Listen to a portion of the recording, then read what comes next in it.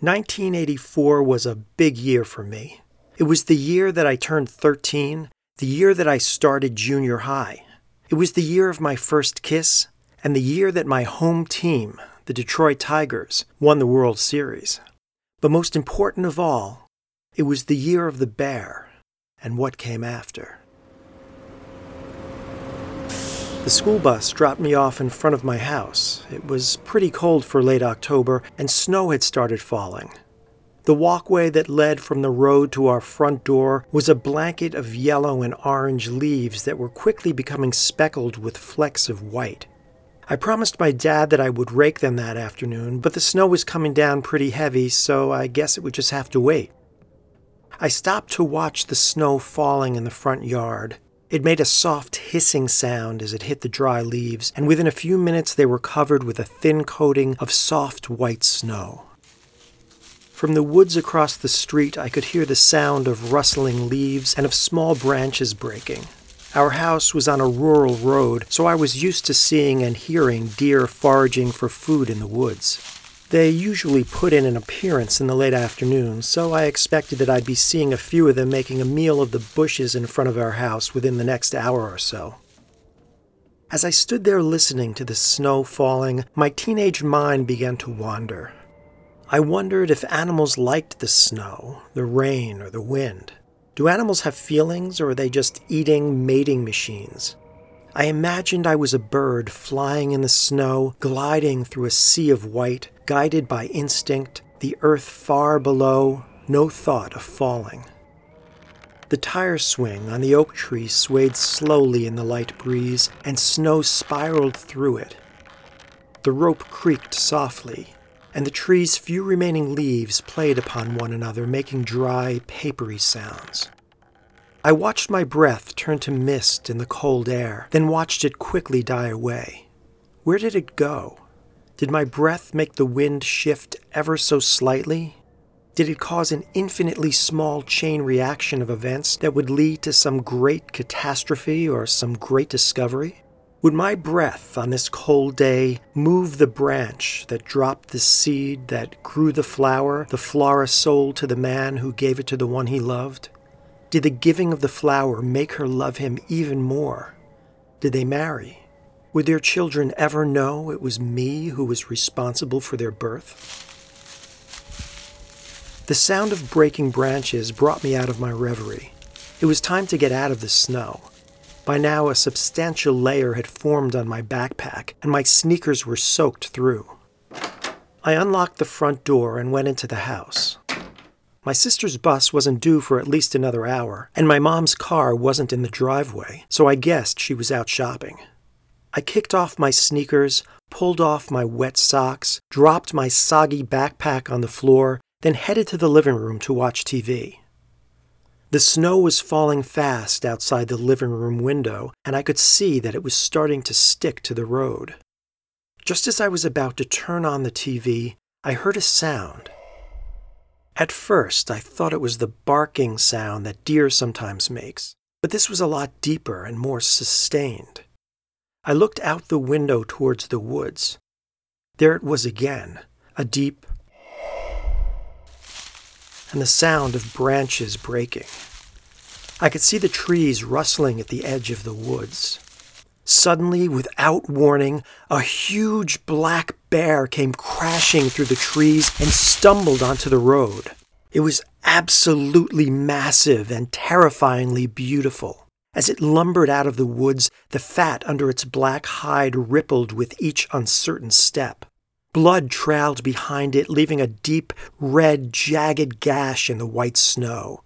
It shook its shaggy head back and forth, as if trying to shake off something stuck there. As it did, ropes of white foam flew from the corners of its mouth, and it let out another loud. The bear crossed the road.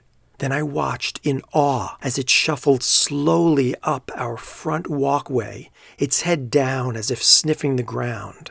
Halfway up the walk, one gigantic paw stumbled, and I thought the bear was going to fall. But it righted itself and kept lumbering its way towards our house. When I moved closer to the window to get a better look, I swear it saw me.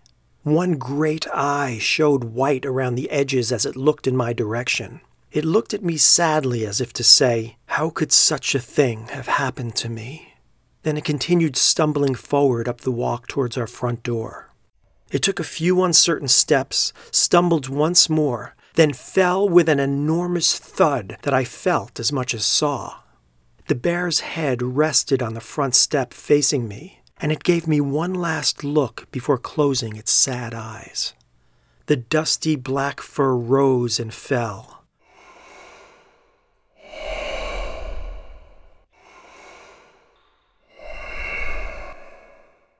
Finally, it let out a huge, long sigh of breath.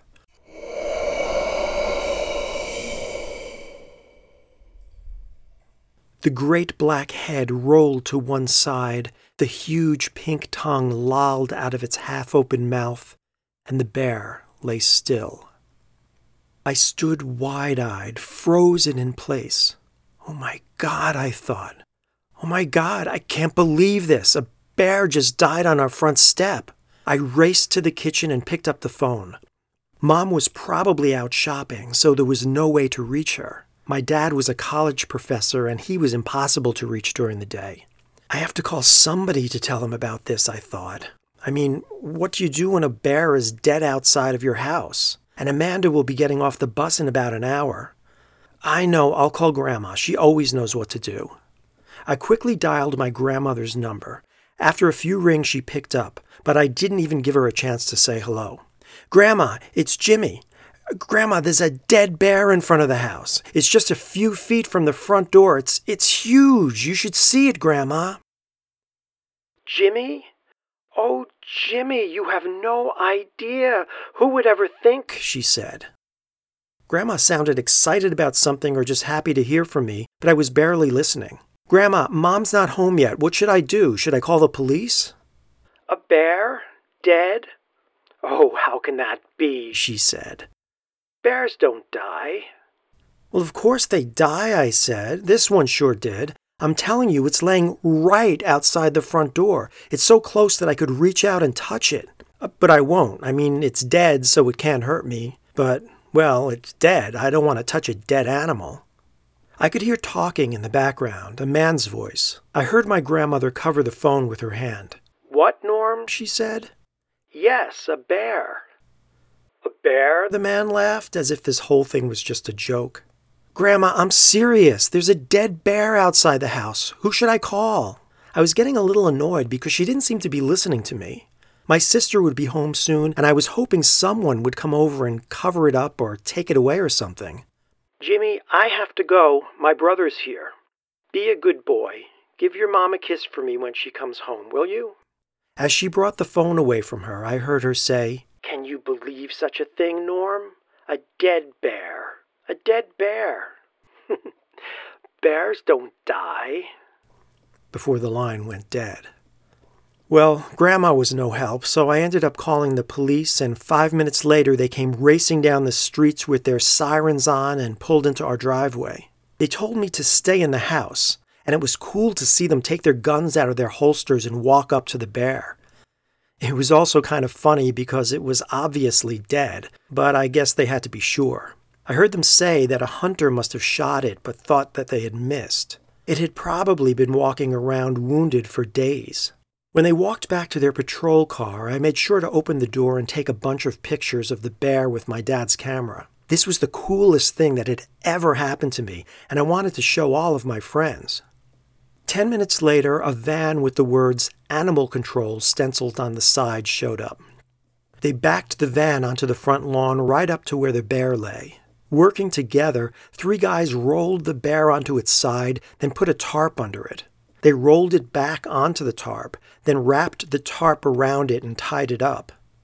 The van had a lift on the back, kind of like they have in a moving van. They rolled the bear onto the lift and hoisted it into the back of the van. 20 minutes later, the police car, the van, and the bear were all gone. The only thing left to show that anything had happened was the red trail in the snow that led from the woods to our front step, ending in a large puddle of blood. I met my sister at the bus, told her about the bear, then took her into the house through the side door so she wouldn't have to look at the blood. I made her a snack because Mom was so late. Then the two of us sat and watched TV. At 5 o'clock, Mom's car pulled into the driveway. I raced outside in my bare feet, ignoring the light coating of snow, and met her just as she was opening her car door. "Mom, where have you been? You won't believe what happened today. A bear came out of the woods all bloody and huffing and puffing, and it died in front of our house. It died right in front of the front door. It was so cool." My mother glanced at the pool of blood, but she didn't seem interested. She just looked sad. She gave me a hug, then looked at me and said, "I have some bad news, Jimmy. Grandma died. I stopped by her house this morning and I found her in the living room. She was sitting in her chair with the TV on. I thought she was asleep, but—" "What do you mean Grandma died? She didn't die," I said. "I know you loved her, but I'm afraid it's true," my mother said, hugging me. "Grandma's gone, Jimmy." That's not what I mean. I just talked to her this afternoon. I didn't know what to do about the bear, so I called her. That was just a few hours ago," I said. "You must have called Dad's mom by mistake," my mother said. "Come inside. Look at your feet. You must be freezing." "Mom, it was Grandma I talked to. Your mom. Do you think I don't know her voice? And you know I hardly ever call Dad's mom. I talked to Grandma today. I'm sure I did." "Jimmy, I'm telling you, she died this morning. You must have called a wrong number, and the person at the other end confused you with someone else." "Mom, it was Grandma. I know her voice. She said she couldn't talk as her brother was there." "Well, that proves it," my mother said. "Grandma's brother died in World War II when he was just 20 years old. I'm telling you, you called the wrong number." "Okay," I said, not wanting to keep pushing the point. "I guess you're right." Still, none of this made sense to me because I just knew that it was my grandmother that I had talked to. We walked into the house and my mom said, "I have to tell your sister about Grandma. She's going to be so upset." As she was about to walk into the living room, I said, "The lady on the phone said the funniest thing when I told her about the bear. She laughed and said, 'Bears don't die.' Isn't that crazy?" She told her brother Norm and he laughed about it too. My mother stopped and turned to me. "What did the lady call her brother?" "She called him Norm. Then she said, 'Jimmy, I have to go. My brother's here. Be a good boy. Give your mom a kiss for me when she comes home, will you?' And then she hung up, or the line went dead or something." My mother's face turned pale, but she didn't say anything. She just bent down and gave me another hug. "I'm sorry about Grandma, Mom. I'm really going to miss her," I said, and I gave her a kiss on the cheek. After the funeral, I was looking through the book that the funeral home gave my mother. It had everyone's signature in it, and on the front page was Grandma's obituary. I glanced at it, but didn't really read it. Just as I was about to close the book, I noticed the words, "She is predeceased by her parents, Mary and Lonnie Harris, and her brother, Lieutenant Norman Norm Harris, USMC." Native Americans revere the bear as a mother figure, and to see a bear is symbolic of protection and healing. The bear who came to me that day was surely a harbinger of my grandmother's death, but the full meaning of its visit wouldn't be revealed to me until much later in my life. Years later, when I had a family of my own, I was reading to my son one night. The book was one I hadn't read since I was a child. My son had just fallen asleep when a passage in the book first made me pause, then made me stop, then made me realize the truth about what happened the day my grandmother died. The book was about a bear, and the bear said, "If ever there is tomorrow when we're not together, there is something you must always remember. You are braver than you believe, stronger than you seem, and smarter than you think. But the most important thing is even if we're apart, I'll always be with you."